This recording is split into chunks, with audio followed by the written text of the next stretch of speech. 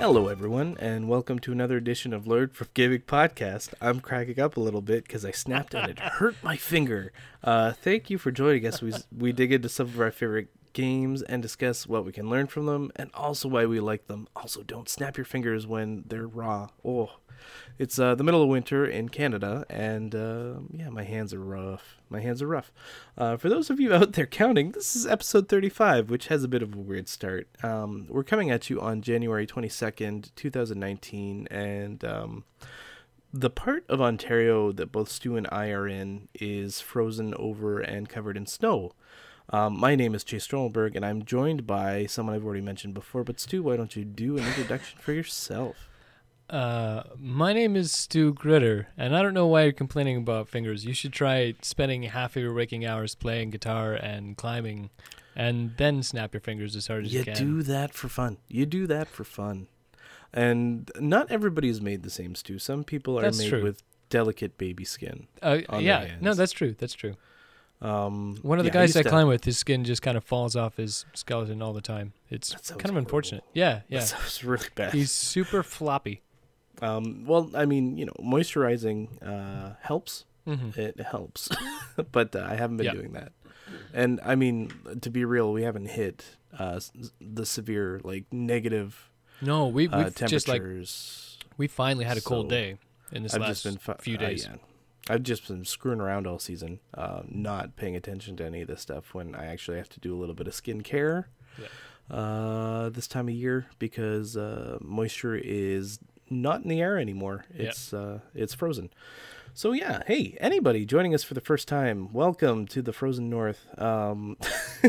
This is just two Canadians talking about video games and the weather. So for anybody who has never been here before, the real intent of this podcast is to just sort of jump into some of the games that Stu and I really enjoyed either growing up or even recently in our lives. And just sort of discuss what parts of it we really liked and what it kind of taught us. So today is going to be an interesting day where we're going to discuss a game that we both played, and we'll get deeper into that as we get into that section. But some of the things that we kind of learn almost intuitively while playing games, especially depending on how they're designed. So cooperation, communication. Sometimes you'll encounter stuff like in JRPGs, reading comprehension is a big deal. For strategy, planning, and goal setting can be a big deal. It's really just kind of as interesting to see what you can take out of a game and the experiences you had with it, and that's what we're trying to do here. Hopefully you enjoy it. If you don't, tell us why. Hey, just email us at learnfromgamingpodcast@gmail.com. Also, do that if you like the show. We like to hear from you. Yeah. Stu, I just wanted to check, even though we're on air, did you get any emails this week? I did not get any emails this week. Yeah, I also did not. Just checking. Also, heads up for anybody who knows the format of the show. When we get to learn from you, we'll probably have the same response that we had for the last few episodes, which is not a lot. That said, we are learning patience from you. Hey, there you go. Being optimistic. Stu, we are about to jump into the meat of the show, but was there anything you wanted to discuss right off the top? Nothing jumps to mind. So no. Take that. Okay, I did. I'm taking it. We're just going to shift into the next part of the show, which is what we learned this month. This is the segment of the show where we discuss things we learned about gaming this month. Stu, you and I love tech. We love gaming. So we'll just talk about basically any article on that. Sometimes we just sort of stumble across stuff that we think is interesting and we discuss it. If there's an article or any kind of news brief that you, the audience, want us to talk about, don't be afraid to share. Send them into us at learnfromgamingpodcast@gmail.com. That's learnfromgamingpodcast@gmail.com. So, Stu, do you have any articles this week that you want to touch base on? I think there were kind of a couple. One is just the collection of a lot of news has been coming out around Blizzard Activision still, and I don't know. It's interesting to see, especially if you've been doing a bunch of PC gaming for a long time. They're big names you're familiar with, and it's just weird. Business is funny. Is it weird though? Especially. So, I listened to a podcast I just started listening to it. It's called Split Screen. It's Kotaku Split Screen. It's got Jason Schreier on it. Okay. And he was talking about his engagement with the Bungie team as they were separating from Blizzard Activision. Yeah. And like just the sheer joy of the entire experience yeah. for that whole team. And I don't think that it should seem to be a surprise that working for a large AAA company like Blizzard Activision has been less than ideal. I mean, when you look over back at Blizzard specifically, most of the old guard from the original company are gone. Oh, long gone. Yeah. And anything that was holding Activision back from doing like all that sketchy, gross, really regular corporation style nastiness, it's probably just happening now. Like there's nobody there to stop it. So, I don't know. I'm not as surprised by some of the reports coming out. Although some of them are kind of sensational, if we can be honest. Yeah, absolutely. Yeah. It's interesting. It's interesting to watch a AAA implode in the way that Activision is. Although some would argue that EA isn't getting out unscathed in that they've had a pretty rough last year. Yeah. I would argue that both of them have had some rough times lately, just because it seems like the demographic of interest is shifting away from first-person shooters into other avenues. Well, I mean, yes, it's one of those yes ands, because on the one hand, everything you just said is spot on, but those companies aren't dead yet. No, they're not. They can survive this, right? Oh. Like both of them can easily survive this. They just shed some of the other studios that they own, or like burn them and make money out of the ashes, right? So yeah. So that's sell off IPs. That's all been going on. The one really interesting article, and I'll make sure you get a link for that, is it was referring to a particular thing. We talked about Sesame Credit on this show before. Oh my God. Yes, we did. Yep. Also, China and Canada not doing so well. Not doing so well right now. That also true. Yeah. So I've only found one article about this, so I'm not sure exactly how accurate it is. But to read a quick little snippet, there's an app which is called the Map of Deadbeat Debtors, which has been rolled out in northern China. Oh, this is such an interesting and horrifying story. Yeah. I already know what you're talking about. So you can pull out this app, and it flashes a warning to show anyone who's within 500 meters of you who is in debt.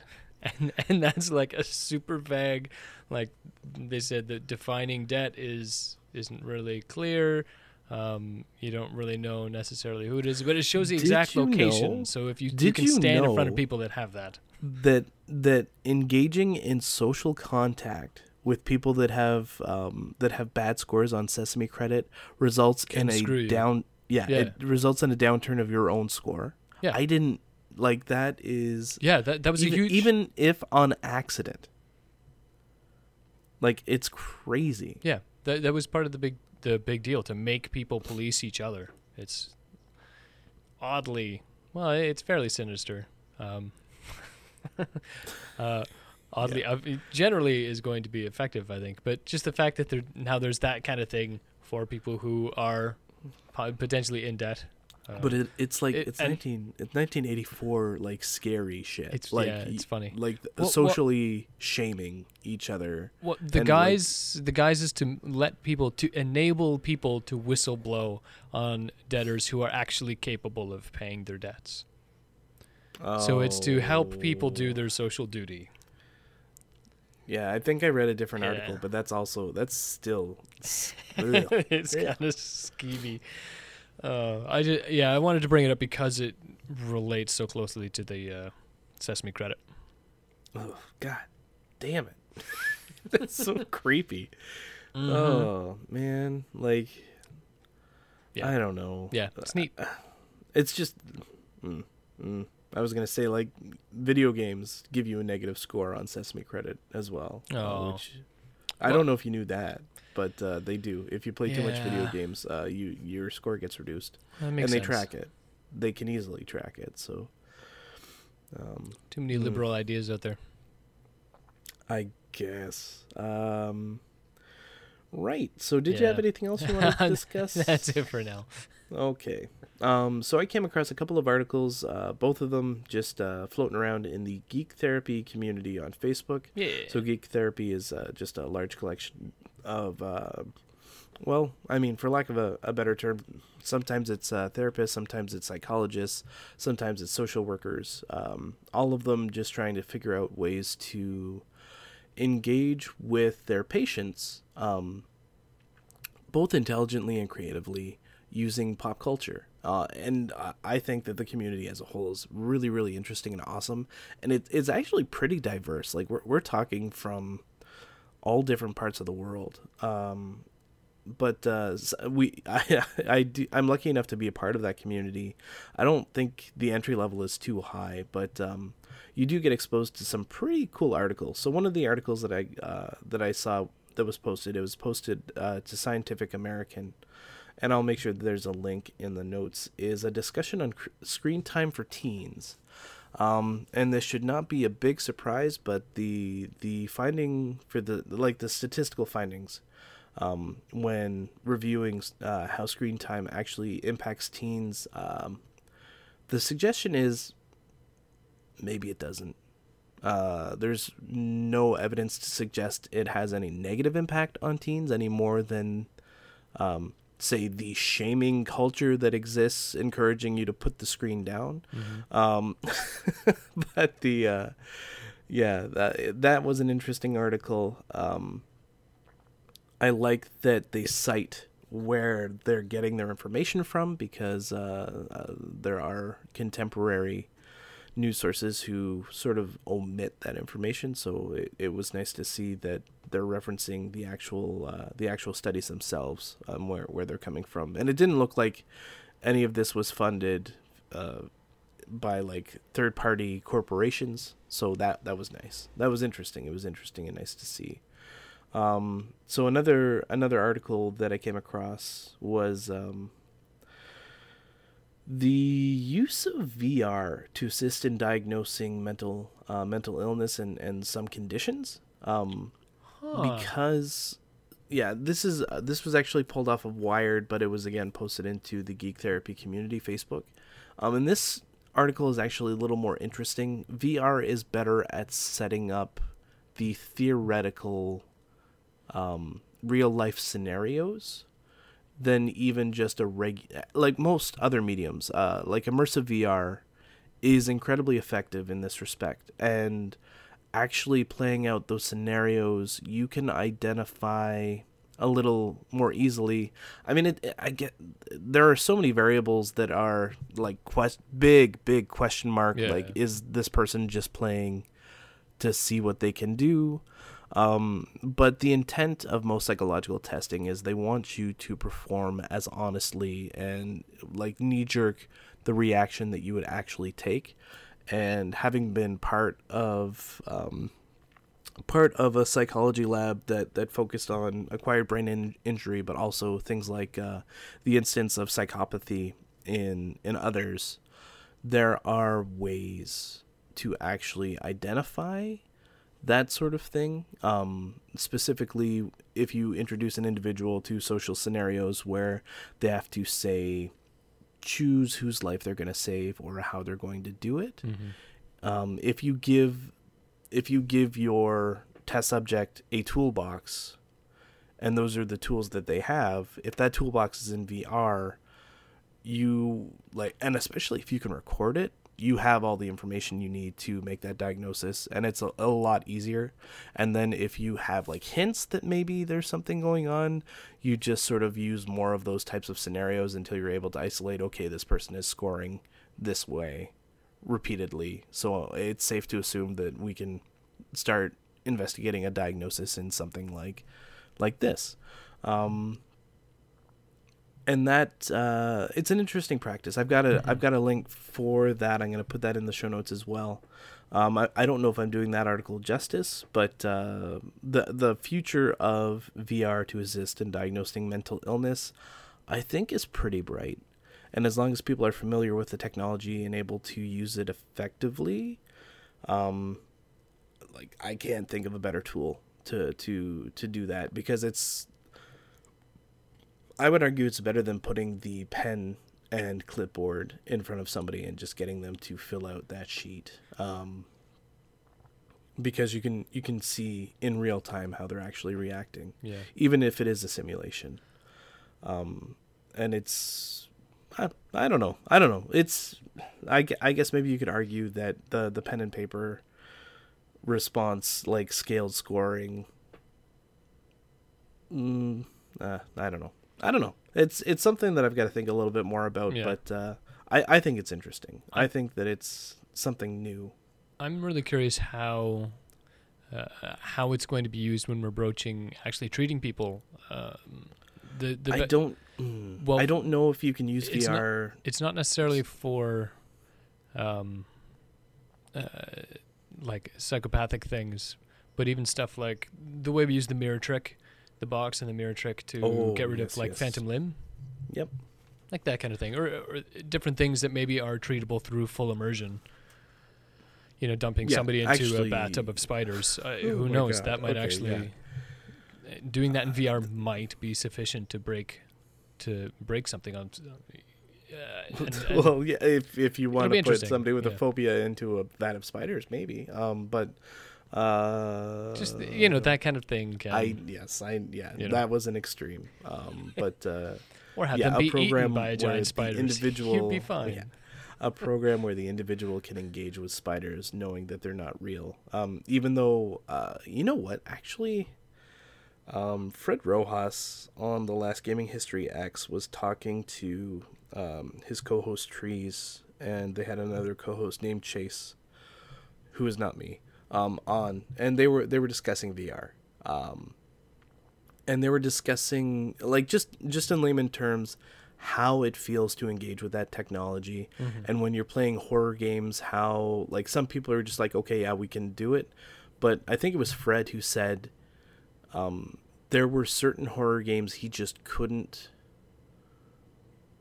keep playing, because even though his body knew, like, even though he knew personally that none of it was real, mm-hmm. his little lizard brain is convinced. Is convinced that he's there and he needs to get out, right? Well, that's why I'm wondering if there is any, like, avenue for treatment, potential for using it for treatments down the line. I'm really curious to see that evolution of application come around. Yeah.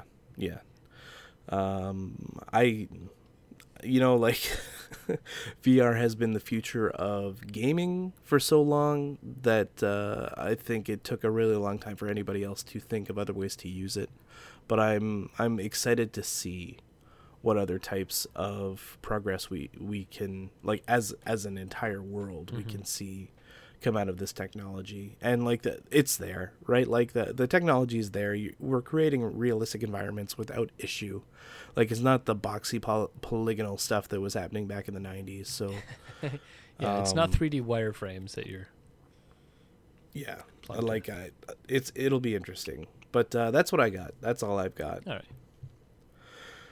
Okay, so hey, do you want to get into the next section? I guess we should. It's probably what we're supposed to do. Yeah. What are you doing later? You want to talk about this game? Okay, so here we go. Now we're going to talk about what we learned from gaming. So the game we're going to talk about today, and today's a special episode. Yeah. Every fifth episode, we like to cover a game. Yeah, we like to cover a game that we've both played. And today we want to talk about Left 4 Dead 1 and Left 4 Dead 2. I figured we'd roll them both together because there was a difference of, I think, like an absurdly short. It's not a long time, and it's not like they're vastly different. Here, you know what? I can tell you right away. The team that worked on one worked on the other. It's literally a year. Yeah. It was a year apart and a couple of days difference. So, Left 4 Dead, the original, released in November 17th, 2008, and Left 4 Dead 2 released in 2009 in November on the 19th.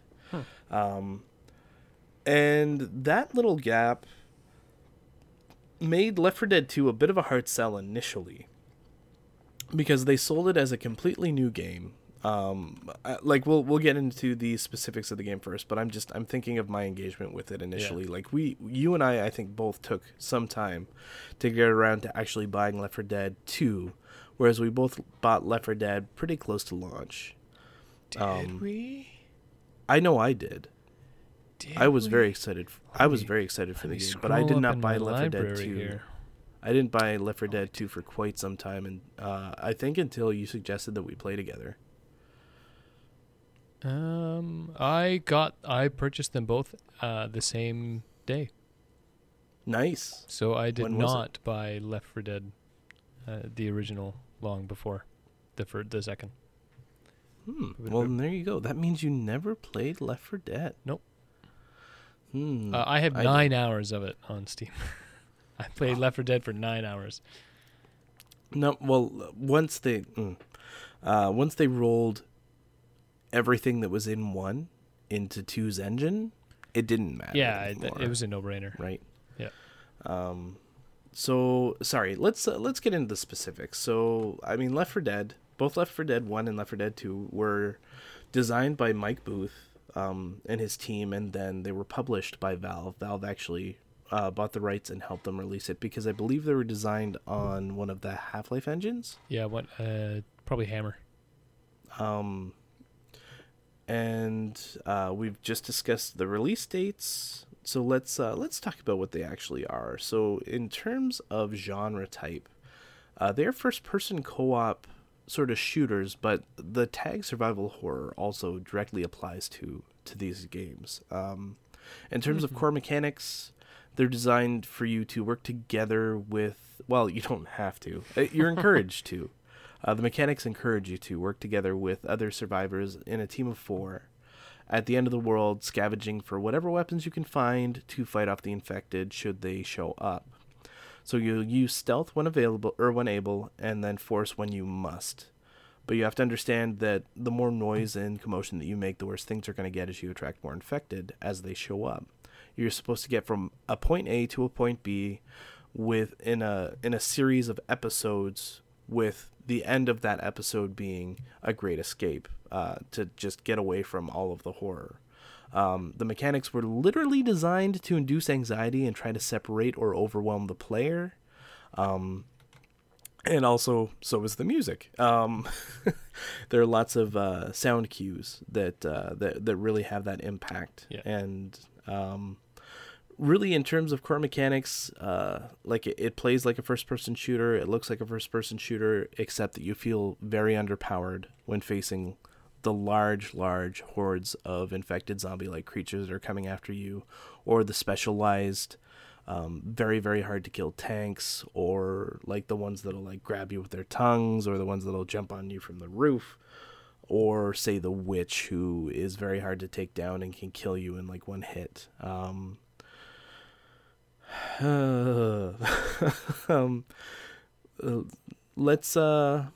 I think, yeah, you know what, let's sort of get into initial engagement, and then we can work on pros, cons, and what we really feel like we took away from it. So, Stu, why don't you talk to me about your experience with Left 4 Dead and Left 4 Dead 2?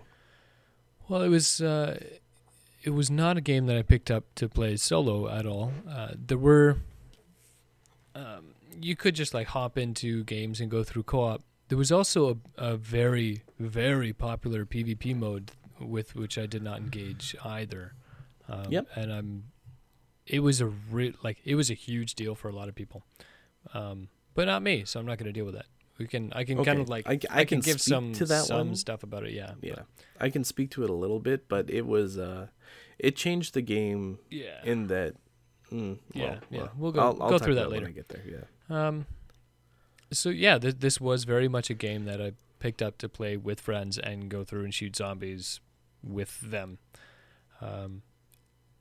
It was I think it was just meant to be fairly quick paced, a relatively high octane. You're either shooting or moving towards the next place you're going to shoot something. A lot of chaos, it breeds a lot of teamwork, a lot of communication, and it was just a cooperative shooter. In a time where a lot of the games that we were playing around then and before then were competitive shooters, and people didn't like playing those with me. So a co-op shooter was maybe a better idea and more fun.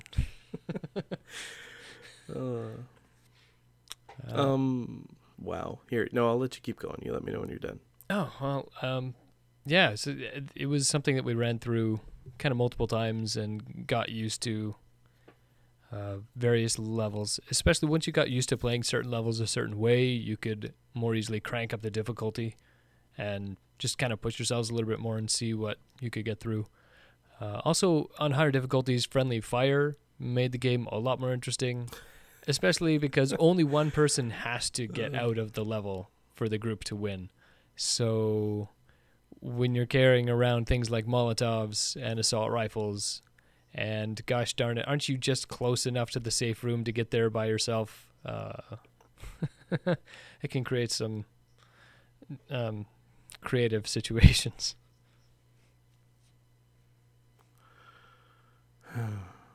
Yeah. I remember all the times we inappropriately hit each other. Especially with certain groups of people who, when I was playing Counter-Strike and 2142 fairly competitively, people understood not getting in the line of fire. It's pretty straightforward. Playing any FPS casually, that's not the case. Doesn't matter where your line of fire is, someone will run in front of you. Yeah. And get mowed down. It's just great.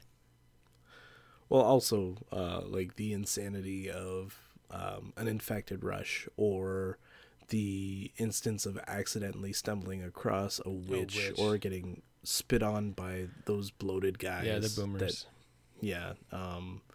Like there were just so many variables in place to have one of your team just freak and do something stupid or get pulled away at the most inopportune time. And then a couple stray bullets will hit a car, an alarm goes off, and then more zombies come. Yep. It's just it's good stuff. Yeah. Oh boy. Okay. I'm like anxious just thinking about some of those, like some of the times that things went really bad. Yeah. So like I wanna talk about some of the, like I'll talk about our engagement, because like my engagement, some of the best experiences I had with this game were like playing with you and playing with some of our friends. Yeah. But like some of the pros of this game, and you hit on them pretty well, was communication is very important. This was during the rise of VoIP headsets and things like TeamSpeak. I mean, these are technologies that had been established already, but using them for Left 4 Dead was awesome. Yeah, so helpful. And it was so it helpful. was one of the first games that actually included VoIP. Like it was early natively. Yeah. So natively, so in you the could game. Jump into co-op or competitive matches and actually have voice comms with whoever you were playing with, and because it was pretty important for the game. But it was okay. Yeah, it wasn't great, but it was okay. Whereas I found that third party, like, it was always more reliable. Yeah, it was always more reliable. So like the game encouraged communication, cooperation, sharing is actually a big part of the game. Mm-hmm. You need to decide who's carrying like health packs or medication and stuff, because you're going to get hurt. In this game, you knew you were going to get hurt, and it was a question of who was more valuable, or like if you're playing the what's fair game, it's like, okay, well, you just used the last health pack, so I get to use the next one. This guy gets to use the next one, and she gets to use the last one. Or, like switch it around however you want, but like you had to figure out how to share your resources.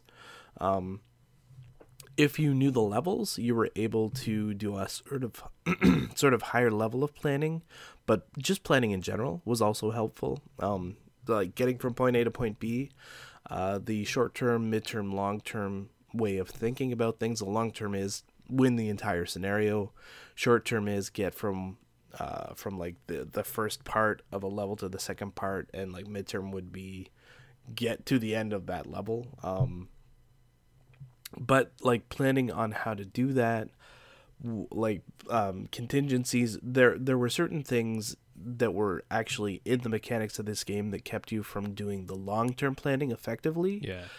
Like, because you couldn't always predict exactly what was going to be where. Like, there was some procedural stuff. The layouts of the maps were always the same, but where stuff would spawn was always different. And what type of items you would encounter, always different. And I actually really appreciated that about the game, because it meant that it never really got stale. It was how we were able to play it so often, without getting tired of it. Yeah, if anyone's interested in artificial intelligence, this is also one of the first instances that they actually named the artificial intelligence, that the system that they were using to do things dynamically. They called it a director, and that was inspired by they wanted the gameplay to have kind of that cinematic ebb and flow and that feel of intense action with small breaks and rising falling action, rising falling drama. So the director actually gauges it. Actually looks at your screen to see how many zombies there are. If you're seeing people get hurt, if you're seeing specials, if you're seeing special zombies do things to your friends, and it uses all of that to gauge how difficult the next wave needs to be and when it needs to come. It's actually a fairly in-depth system. It's pretty interesting if you really want to dive into it. And that director actually dictates the baddies placement, and also tweaks like item placement and that kind of thing for you too. That's interesting. Yeah. I didn't actually know that. Yeah. It was fascinating for that. It even actually, I'm pretty sure it also did music, dynamic music, and the idle chatter between the characters. The director managed all of that as well. Okay, so whenever a horde would spawn, you would hear the cue. Yeah. Right? And the cue was actually a musical audio cue. And then, of course, you would hear them coming. And every single special had its own distinct voice cue as well. Yeah. And you would hear them, but if they grabbed you, so like a excellent example is if the smoker grabs you with like his long tongue, the music shifts automatically to like the most anxiety inducing, like your character starts screaming, and the music changes into like this like horror theme. Bad things are happening, and you just like that something's wrong, and what you need to do, if you're not the person who just got yanked, you need to try and figure out who's in trouble and how you can resolve it. I guess the best way for like an older audience is like that sound, the music that would come up when you were playing the Sonic the Hedgehog game and you got in the water. That's the best metaphor I can come up with for anybody who never actually played Left 4 Dead and needs an example. That type of feeling was anytime any special zombie got a hold of your friends. Like, I'm trying to think of cons for this game. Especially for the time, it did not have a lot of limitations. Like I would argue the con of releasing number 2 so close to number 1 made it hard to decide to buy number 2. Yeah. But other than that, like number 2 was actually a pretty big improvement on the first game's mechanics, but it was so close to the original game, it was hard to buy it. I think, well, to me, one of the biggest cons is if you're not in the mood to shoot zombies, don't play this game. Yeah, like, that too. The game loop is exactly that: shoot a zombie. Yeah, shoot a zombie or get chased by them. Yeah, right. So limited I mean, you change your weapons up every now and then, but that's the gist of the game. It's very run and gun. Yeah, that's that's actually a really good point. You can't know what an audience member's like tics are. So say you've got some kind of trauma involving mobs, this is not a game for you. Yeah, this is not a game for you by any stretch of the imagination. So that's a good point. Yeah, cons. This game may not be for everyone. Anybody who doesn't like horror would not want to play this game. It's probably harder to find a pickup group right now. So yeah, present day you might have trouble finding people to play with. Fire it up with friends. Yes, definitely do it with friends. And actually, the matchmaking system, and because it was natively a Valve created game, as long as your friends were on Steam, you could just pull each other into games. It was actually really nice that way. There was never I never had any nightmare multiplayer sessions in that respect. Yeah.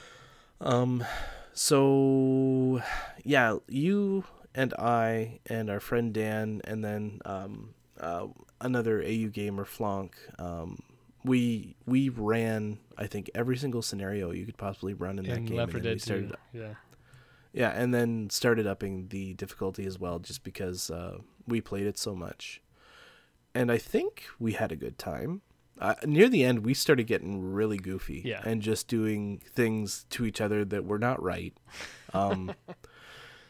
But yeah, that was also like in terms of engagement and in terms of things that we were learning, like it was one of the primary experiences for me of playing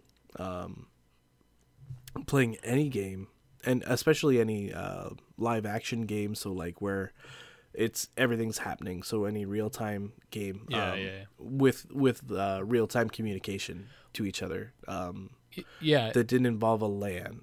Right? Yeah. Where you weren't in the same room. And I think a big part of that was going through that game with a set group. That's not something that happens too often, where you have, like most people, and I mean ourselves included, when we start playing a game like that or anything similar, a drop in, drop out is very much encouraged in most games, and you get used to that. You're not playing with the same static group all the time. Yeah, and there's a system for it. Yeah. Right? Like... And it handles it pretty well. It works perfectly fine. But just because we did the entire game with that specific group, that made that a different experience as well. Because you start to get used to people's tics in that particular game, and their weapon preference and how likely they are to hit you with something instead of a zombie and that kind of thing. Yeah. Yeah, it was interesting. Actually, you know what, I would say that the experiences were overall very positive. Yeah. I can't think of a time that I got mad. Like I probably swore at people for doing goofy things at some point, and I know that I did some dumb stuff. We all did. But but yeah, when I look back on this game, there are some really, really great experiences. I can remember that one time we tried to go through the sugarcane factory, and it was just which, and it was so bad. It was so bad. Things just... I feel like we played that level a million times. That's the one where it's like the torrential downpour. Yeah, it's hard to see. The landscape completely changes. Oh my God. But yeah, it's just interesting. The only time I'd ever felt good with that type of gameplay was playing Battlefield. I forget which Battlefield it was. It may have even been the futuristic one with you, when we actually had a squad that functioned properly. Okay, yeah. because that happens. I mean, it happens a lot more now, and it's a lot easier to accomplish with if you have a dedicated group of friends that you play with. Yeah. But if you, it so rarely happens in just pickup games of any type that involve real time mechanics. But I can't think of too many other situations where I was in a group and things worked and you could communicate and coordinate in that respect. Yeah. Other first person shooters definitely established it, but this game really took it and ran. And I mean, if you want to talk about the future of what this genre would become, Stu, you have played a little bit of some of the latest iterations of this. I think you've engaged a bit with Vermintide, have you not? Oh, yeah. Did you touch Vermintide at all? Because I didn't even touch it. The first one, yeah. I don't know if Vermintide 2 ended up being any better, but you were playing Deep Rock Galactic, weren't you?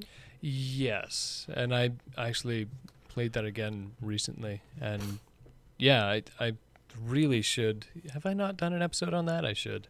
Maybe I was waiting until it was released properly. Yeah, that might be a good idea. Yeah, maybe we'll hold off. Maybe I'd say wait until it's like a full game. Yeah, but see, even Vermintide was to really pin down, because I was going to say that one of the biggest things about the special zombies that spawn in Left 4 Dead, like the smoker who can nail with his tongue and incapacitate you, or the hunter who jumps on you and incapacitates you, or the tank who you just have to run away from so you're practically incapacitated, is that they require teamwork, and that teamwork necessitates communication. When you get pinned down by something, or a jockey jumps on you and starts pulling you, or you know, when one of these terrible things is happening, you need to tell your team, and you need to direct them from where they are to where you are, so they can help you right away. And that was like one of the pinnacles. That was one of the most important parts of the game, was dealing with those situations. That was really the make or break for most groups. From playing Vermintide, it wasn't the same at all. There would be special guys that spawned, but they would just be bigger, have more health, do more damage. It wasn't really spectacular stuff. I don't know. And Vermintide suffered from serious loot issues that I don't want to go into. That's fair. Okay, that's fair. For anybody out there who's not aware of where the creative minds behind this, I think, was it Turtle Rock? Because I mean, I'm just seeing Mike Booth in Wikipedia. I forget what the actual company name was, but they went on to do a game called Evo or Evolution. Oh, they did Evo, really? Which was the one against many. So you have the one person playing the monster, and then the rest playing the crackshot team that's trying to take it down. And that sort of had mixed, I would say, more negative response. It sounds like it would be such an interesting way to play, but I feel like it may have been really hard to balance, and I don't know if the launch went very well. It suffered from balance issues, and I think DLC pricing issues. Yeah, that'll do it. Were both big problems. Yeah, I don't even know if it's still on Steam. Is that? I don't know. Who's that? That's. No, I think they shut that one down. Okay. Yeah, because it's a game that I never got to play. I was always interested in, but I never played it. Did you see? But I mean, we've seen this fail to hit as well in games like I think the most recent Friday the 13th also kind of messed this one up, where one person can play Jason and everybody else is the camp counselors. Yeah. I feel like there's appeal to that, but more specifically like the horde attacking you style Left 4 Dead format. I still think that there's a lot of potential in that. I just don't feel like anybody has really been able to catch the I guess like catch the gaming community's attention with it again. Mm-hmm. In the same way. Like, I'm not sure if Space Dwarves are going to be able to pull it off. If, like, I'm not trying to be pessimistic, but I'm not sure if that's... I mean, Fortnite took off, so I could be fucking wrong. You know? Maybe Space Dwarves is exactly what everybody wants, but... Nah, I don't think so. It does a really good job of letting players create a team and get used to each other, but there's... I think it lacks the like that last 10% of polish to really help it kick off, and right. And it's just that the big budget difference, I think. And that's too bad. The core is absolutely great. I stand behind that product for sure. I will continue to recommend people to check it out because it's great, but. Yeah, it won't quite be for everyone. Yeah.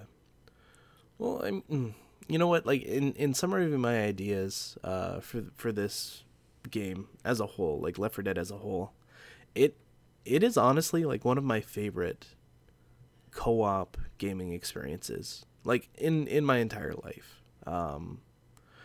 It was at a time when co-op play wasn't at the forefront of everybody's mind. Like, people were very much concerned with like the first person shooter versus format. And it was just such a refreshing change. And it was also right when, like, I mean, zombies have been around for quite some time, right? But it was right when, like, The Walking Dead comic was well into its maturity, but like the show Walking Dead was really starting to take off. And it everything just sort of fired. It was like the perfect storm of events to allow culturally for everybody to enjoy this type of game. I've always really enjoyed it. And like it's crazy to think that like cutting my teeth on just communication for gaming like with people who aren't here was this game, but it was like 2008, 2009 playing this game was how I learned how to communicate effectively with other people multiplayer online. Intense situations. Yeah, in incredibly tense situations. Yeah. Usually I was swearing a lot. Yeah. But, no, that's right. You're doing it right. Huh. I think that's what I got. For anybody who's never played Left 4 Dead, I would say watch a few videos. I bet you there's probably some really sick mods out there, like upscaling mods or upscaling video mods that like make it look really good. Yeah, I would imagine so. And you can probably get some very clear ideas of what the gameplay is like. Yeah, and these are like old Valve games. They go on sale for like 4.5 cents every now and then. Yeah. If you want, I think you could still play through this today and have a good time. If you were with a group of friends, yeah. I wouldn't. Yep. I don't think I would recommend going through it alone. It was never really a fun game to play alone. No. I mean, there is some fun to take from it in a solo play of this type of game, but I feel like you get the most playing with others. I'm gonna look up a speed run after this. I would say there's definitely no need to buy the first anymore. Yeah, no. Because all of the first content is in the second game now. So unless there's a creepy kind of crappy requirement where you have to own the first in order for the second stuff to unlock, but I don't think that that's the case. Oh, that would suck. I would say do your homework. Just try and confirm it, but I don't think that's the case. Yeah. And that's all I got. You want to talk anything else about Left 4 Dead, or are you all right? I think it might have also been interesting because we both played this with more people than just that group. Yeah, like I played with Charlie a little bit. Our friend Charlie. I played with Jamie. Like Charlie, Jamie, Joel, I'm sure. Yeah, and you would have played with quite a few of the AU gamer guys, I Yeah. expect. And probably it was probably, I mean, if we talked about this 10 years ago, we might have been able to speak to interesting differences between playing with different people. Oh yeah, And- 100%. And yeah, and despite there being so few, I mean, relatively few and relatively simple game mechanics, the group dynamics changing would have a big impact on gameplay. Yes, 100%. Depending on what type of player you are, sometimes you might have to compensate for the incredibly aggressive new party member, or like the incredibly clueless new party member. Yep. I think that's a really good example of kind of the game being more than the sum of its parts, because I don't know what that particular magic is, but it kind of incorporates the people playing in the whole mechanism. And for anybody who's just listening to us trying to understand what we mean, there's this really great level with a cornfield in it, where you start at one end of the cornfield, the other end of the cornfield is like this farmhouse that you're going to have like this last ditch defense. Like the play experience that you will have with the team that's just like, okay, you know what, we're going to stand close to each other, we're going to get through this field together, no matter what comes at us, just stay back to back and do what you have to do to get through it. Or like that one guy who's just like, fuck it, I'm going for the farmhouse, and just runs. And takes off. And you're like, okay, everybody just follow him. We all got to get there together, so let's do it. Like just, and like sets off zombies going through that cornfield. Like that is two distinctly different experiences, and that's just an example. There can be any number of things. You could be running through that field and there's a witch, right? Who gets up and then chases and downs one of your guys, and then that person gets spit on by a boomer, and then hordes come, right? And it's up to you to decide whether you want to engage with that, like collectively or individually. And actually, you know what? We didn't talk about multiplayer. We can quick if you want. Yeah, we should. But like multiplayer is literally just a lesson in griefing. No, like honestly, playing the humans versus playing the zombies, you always wanted to be on the zombie team because you could do some of the cruelest stuff. Like if you got a jockey, you just jump on somebody's head and then force them into the most inopportune situation. So to outline the mechanics of that, it's important to know that in the co-op, strictly co-op version, there are normal zombies, and then occasionally special zombies will spawn. And they're just, like, they have special abilities, they'll be faster, and blah, blah, blah. And you work together to bring them down. In the player versus player mode, it's still 4-on-4, but the 4 zombie sides spawn as a collection of those special zombies. Rotating specials. Yeah, so then you're not, as players, you're not just killing some zombies and then, a tank appears. Okay, we'll kill the tank. Okay, now we go on and we deal with the normal zombies again. It's like, and it's not a dumb AI tank. It's a human intelligence playing with things. So then all of a sudden the tank shows up and you need to deal with that. But now you also immediately know there are 3 other humans there, and like one's going to be a jockey, one's going to be a smoker, and one's going to be a charger, and they're going to try and break your group in the next 2.5 seconds. Yeah, there were time delays, right? There were time delays, and if you died, of course, there were respawn things. Yeah. But if you were able to collaborate with your fellow zombies to create the perfect storm of horrible situations, like some of the worst, and by worst I mean the cruelest things you could do, you could pull off with the smoker and a boomer.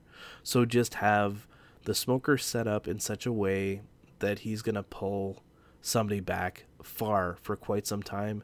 Have the boomer set up that he can spew on the person as they're getting dragged by, and then just disappear and maybe show up again and boom on somebody else. So like the smoker and I think the jockey, who when you jump on somebody's head, you get to control where they're going limitedly. Yeah.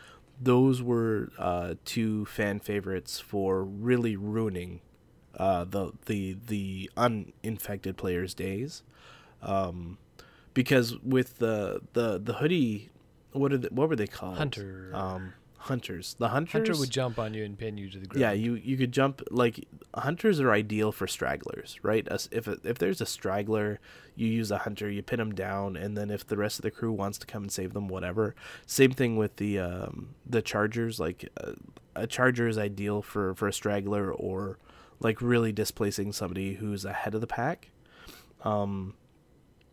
Whereas the tank is just a solve all. I don't think you could play the witch. I don't think you had the option of being the witch. I think the witch was still just AI controlled. Spawn, yeah. Because a human intelligence behind a witch would have been horrifying. Yeah. Just because of the raw damage that creature puts out. But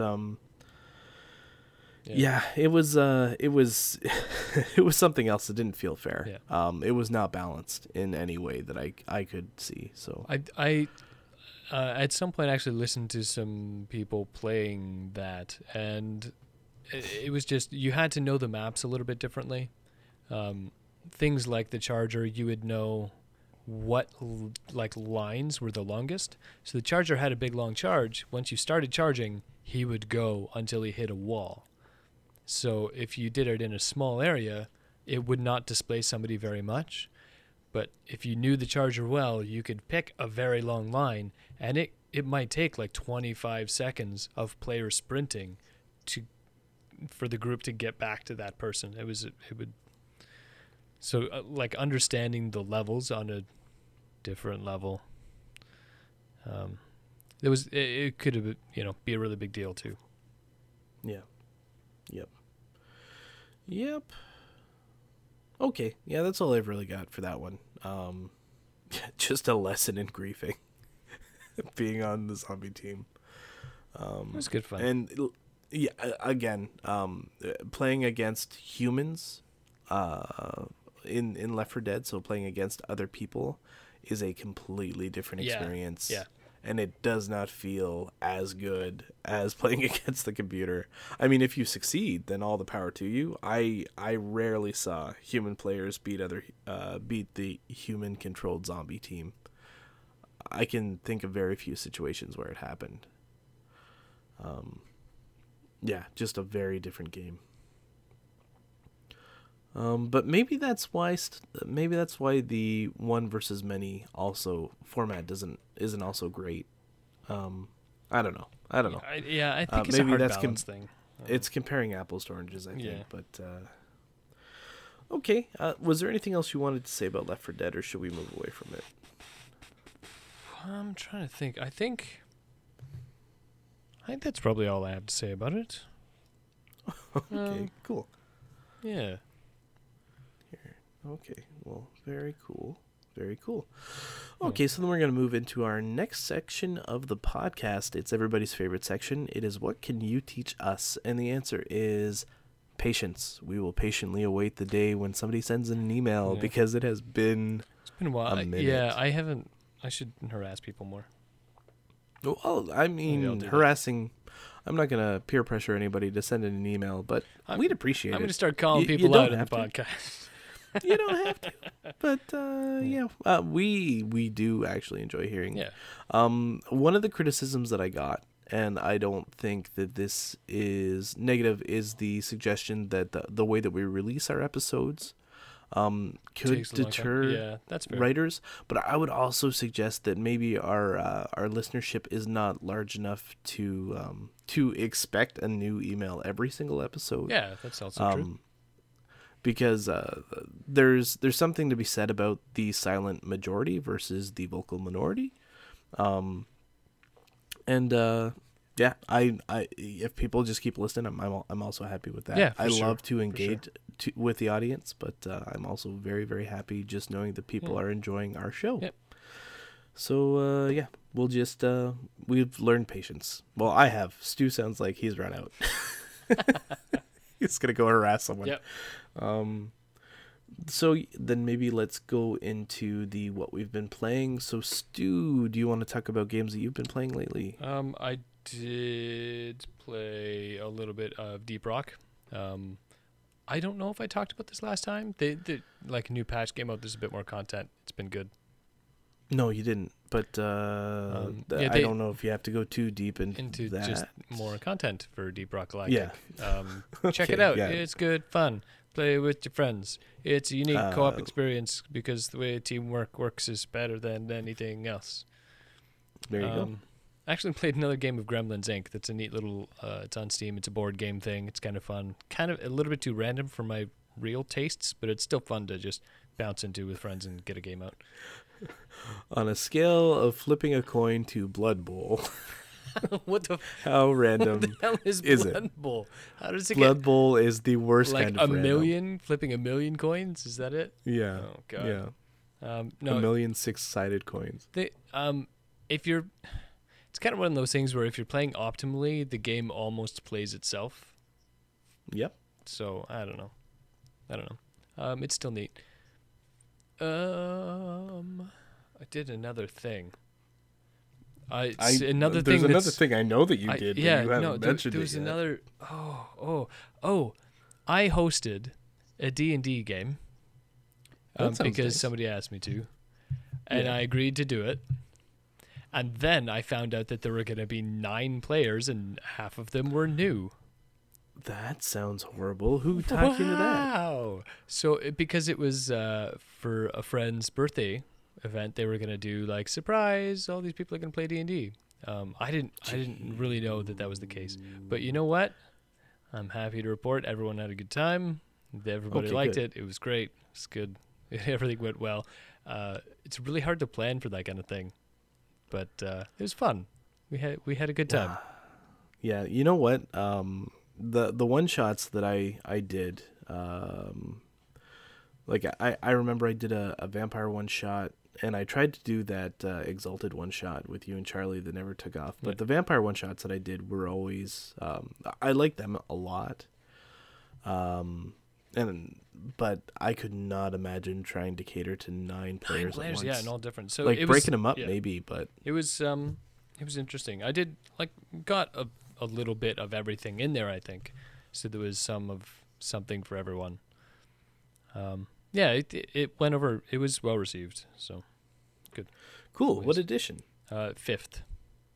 Okay, cool. So not my strongest, but I mean I know it well enough, especially for people that are new. I'm not going to waste time fiddling over rules. I'm going to dynamically rule things as we go anyways, right? So Yeah, 5th feels a lot more like a board game anyway, doesn't it? Was it 5th or was it 4th that it was like it was very much more about being able to visualize it and actually using like grid maps and stuff. I think they both kind of were. 4th is the terrible, really weird, they tried to do everything version. Yeah. 5th is not quite as much, but Okay, I think I played 4th. Like 4th it felt like I was playing an MMO. Yeah, that But- would have been 4th. Yeah. They actually had stuff like threat management in 4th, right? Yeah, I It was think they did. weird. Not 100% sure. Don't Um, quote me on that. I only think I played half a campaign. Okay. 5th is a little bit more streamlined than 3rd. It's probably if someone was gonna put a gun to my head and force me to run or play in a D&D campaign, I think 5th is the edition I would pick. I don't So- know. I've got a special place for 3.5, or I would just run a Pathfinder game. Second is still my kind of sweet Didn't second little level. still have Thaco? Yeah. Thaco Oh, didn't bother wow. me. It's just a weird way of representing, a bad way of representing something, but I don't know. It still made sense to me. I didn't mind that. Okay. Well, I mean it. Yeah, I was brought up on second, so I get it. Yeah. But trying to introduce it to a new player, It's maybe not stupid. so much. Yeah. Yeah. Right. So we just nerded out big. Anybody Yeah. who knows D&D, I hope you enjoyed it. Anybody who doesn't, sorry, we're not going to explain all that right now. And then I've been playing Stellaris. Yes, you Yeah, have. Yeah, I finally did a bunch of Stellaris.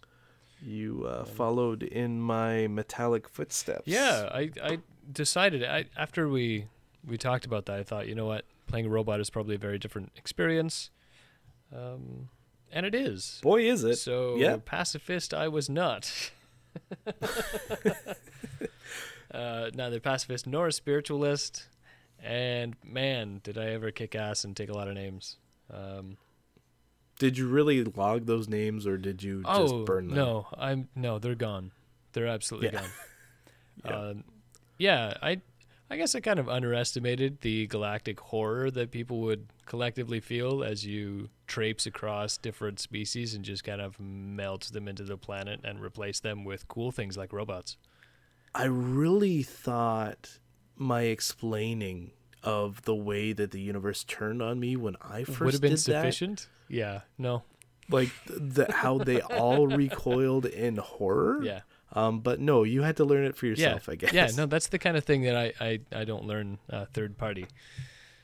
Because So did you enjoy being that? Was it satisfying in any way? I think the game was a little bit too easy because it was. I never had to experience the wrath of that horror. I only had a couple of wars that were like a little bit dicey, and I had to rely on having better infrastructure to resupply fleets and get them back up and out faster than other people. That only happened Right. a couple times. For the most part, I was just kind of curb stomping everyone. So I don't know. That simplified the streamlining, the galactic streamlining process. Right. How are you enjoying the new resource system? Even though as a robot you completely step-sided trade I values. I should yeah, clarify. I still find colony management, especially as someone who is innately expansionistic, I find the colony management very cumbersome. Yep, that's fair. In order to and like the effort it would take to make specialized colonies that are designed to do their jobs, I would be happier turning down the difficulty one notch and just not optimizing my colonies, because it's that much not fun to me. The option to you no longer have the option to just shunt a bunch of your colonies off into sectors, which was the easy way of dealing with expansion. Yeah. Like having other people deal with it. You could assign governors and stuff.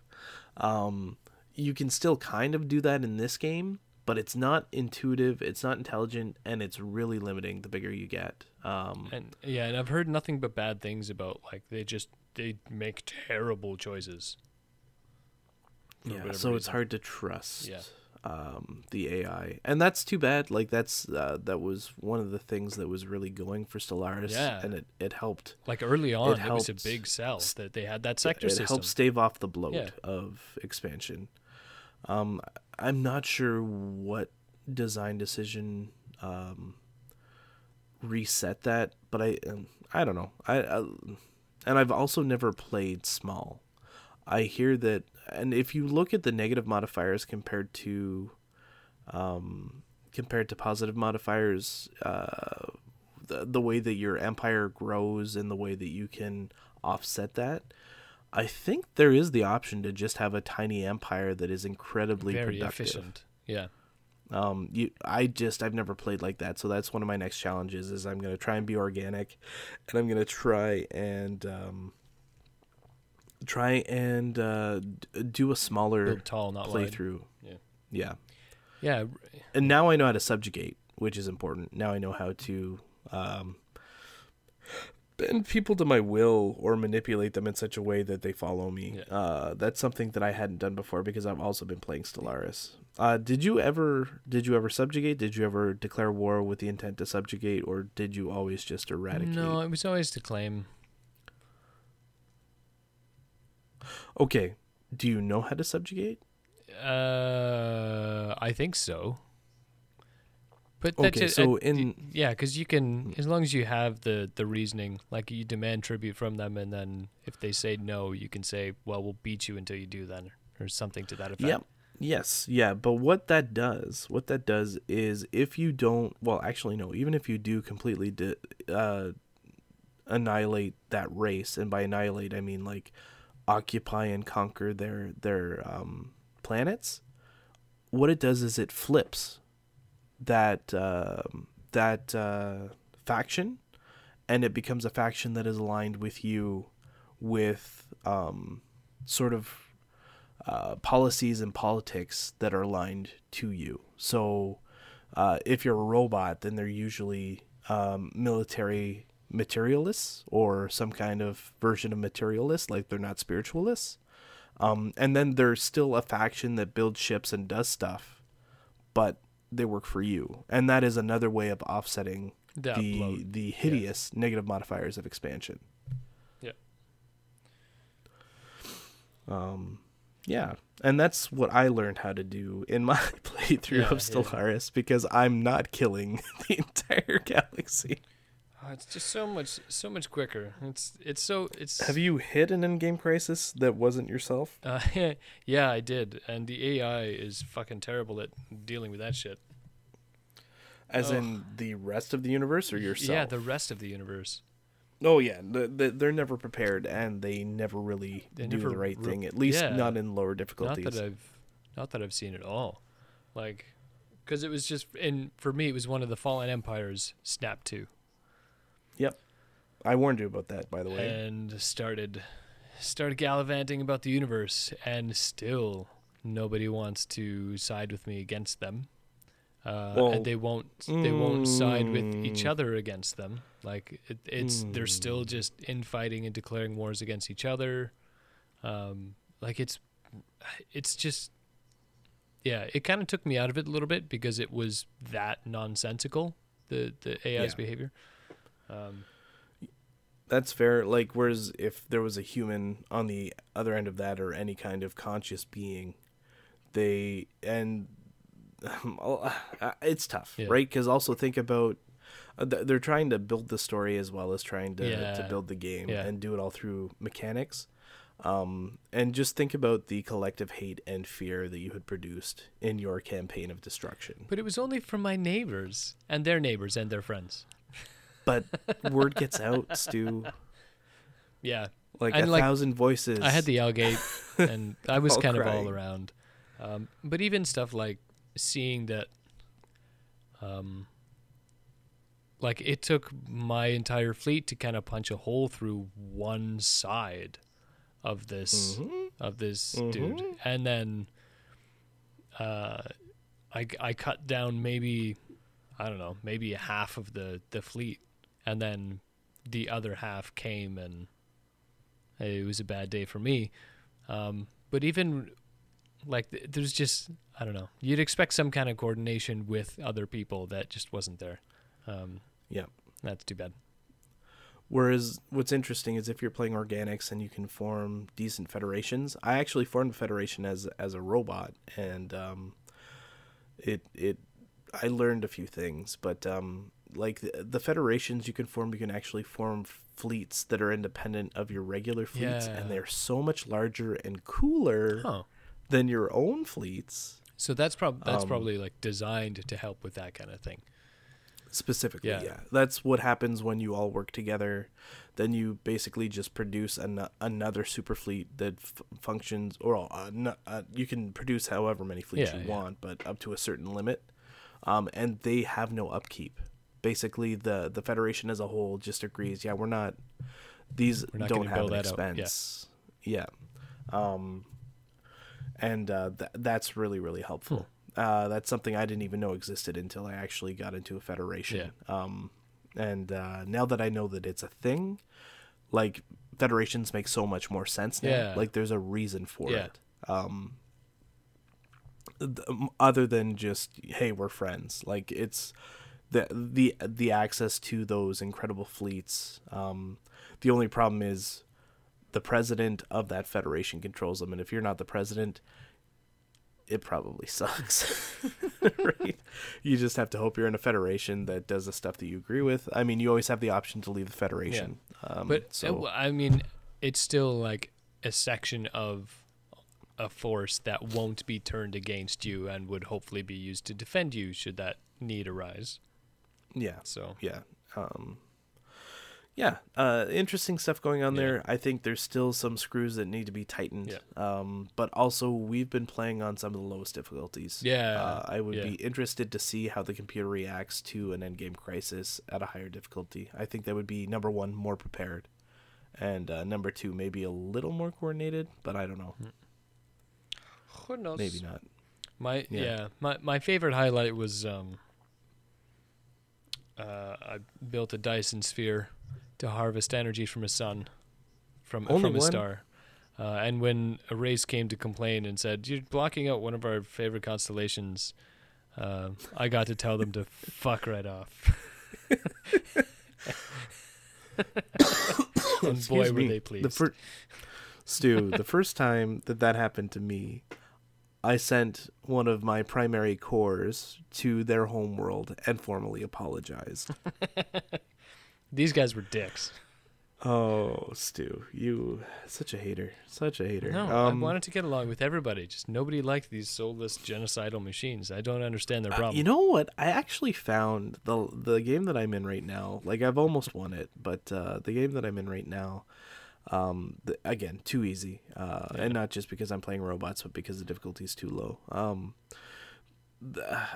It seems like the computer just decided when they made races, why don't we make more than half of the populations in space spiritualists? Yeah, right?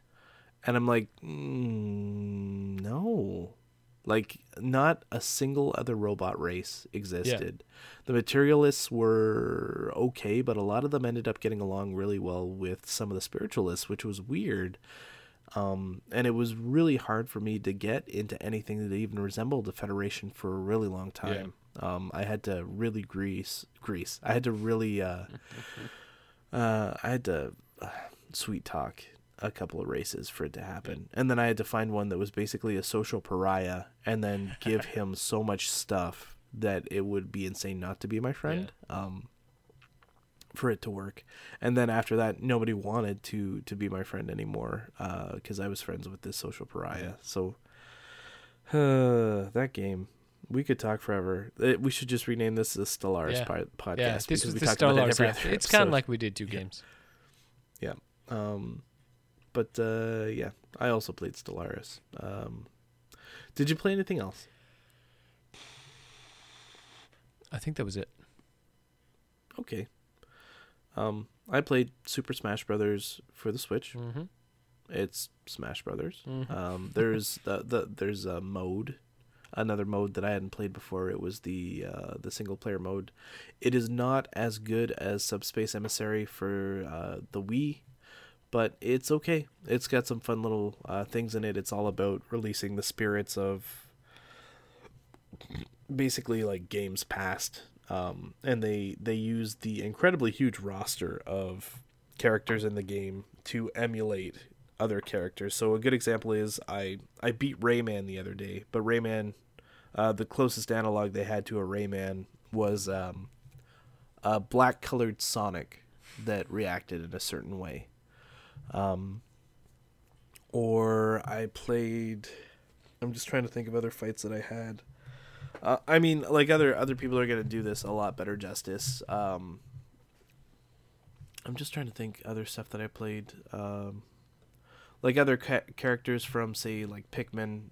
It's really just one of the Pikmin guys, but just has like different abilities.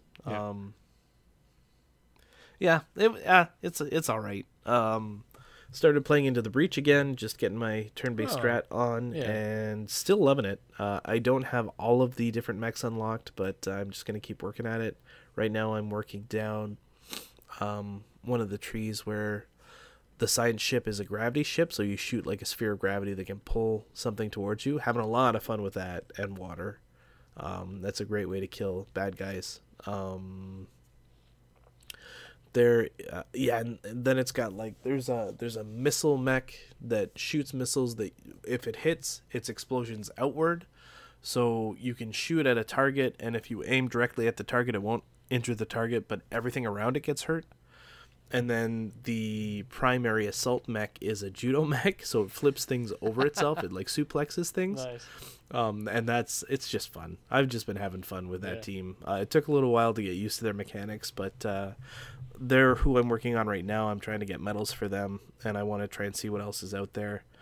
I need to go back to the fire team. I didn't use them very efficiently, and I haven't gotten any medals for them, but I just kind of wanted to take a rest.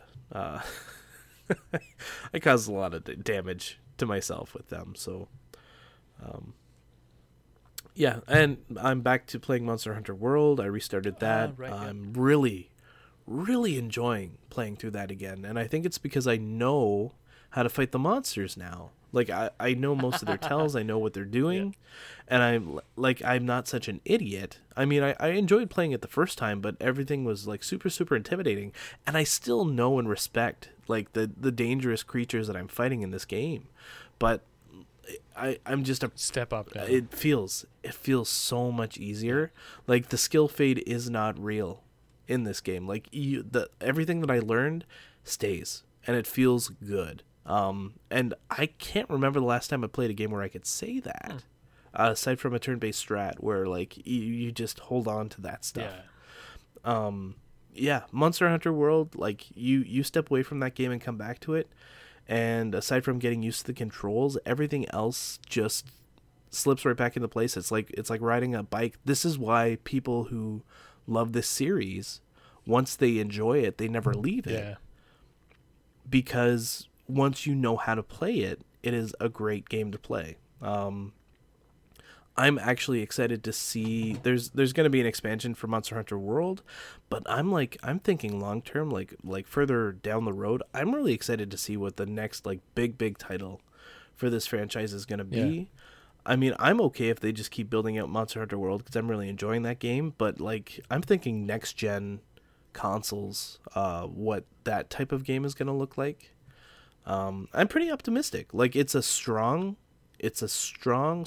franchise, and the team that made this game, it does have some quirks because it's a Japanese designed, like it's a Monster Hunter game, was never meant to be easy, but yeah, I just it's a strong franchise with a good pedigree, and this one is making Capcom shit tons of money, so they're gonna Good. I'm glad it did well. they're gonna Yeah. keep supporting the name, yeah. So, and I think that's it. That's all I got.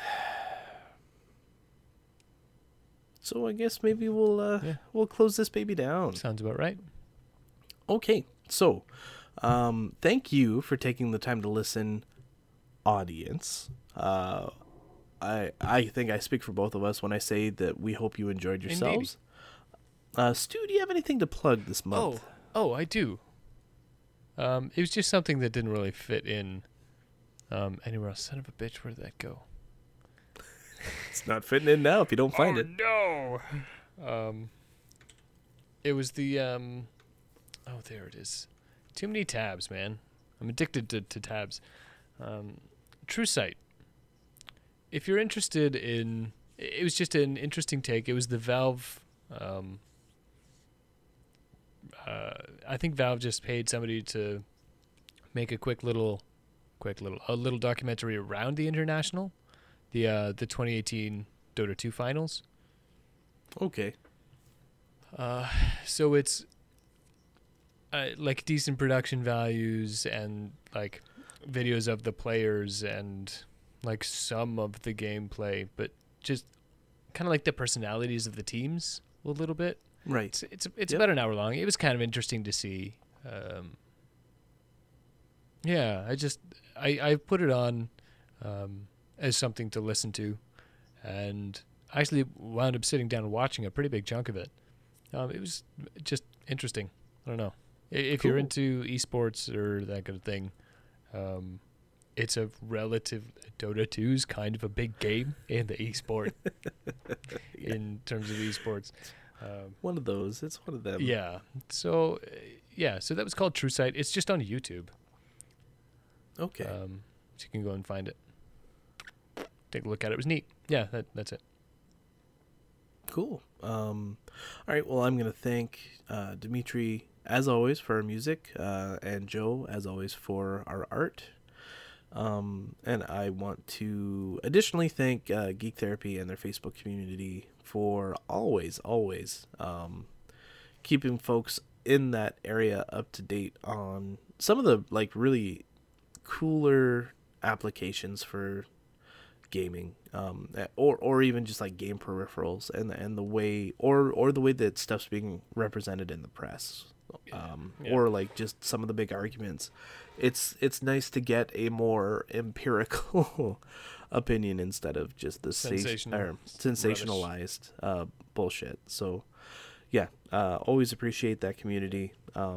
Happy to be a part of it and get exposed to this stuff. Don't always understand all of it, and I apologize for that, but I try to explain what I can, and what I can't, I usually admit that I can't do it. So, listener, if you want to know more about Learn From Gaming Podcast, we've got all kinds of social media going on. So we are on Facebook. We are on Twitter. I think that's really it.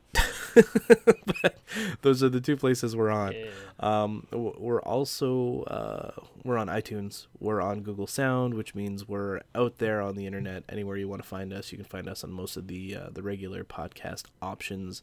We're on Podbean, which is where we're hosting primarily right now. So if the earliest you ever want to see one of these podcasts pop up, it pops up on Podbean. So yeah,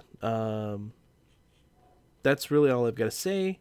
I want to say thank you again for joining us, and thank you, Stu, for being here. Always a pleasure. You go ahead. Always a what? Always a pleasure. Oh, did you actually say pleasure because you fizzled out? I didn't hear that last part. It didn't come through. Oh. Well, it's always a pleasure to talk with you, Stu, even when the internet is cutting out. Right. Yep. No, that's good. Yeah. That's good. And for everybody else who won't even notice those audio problems because we're just going to sync up our audio feeds, I hope you enjoy your evening and tune back in again Have soon. a wonderful until next time.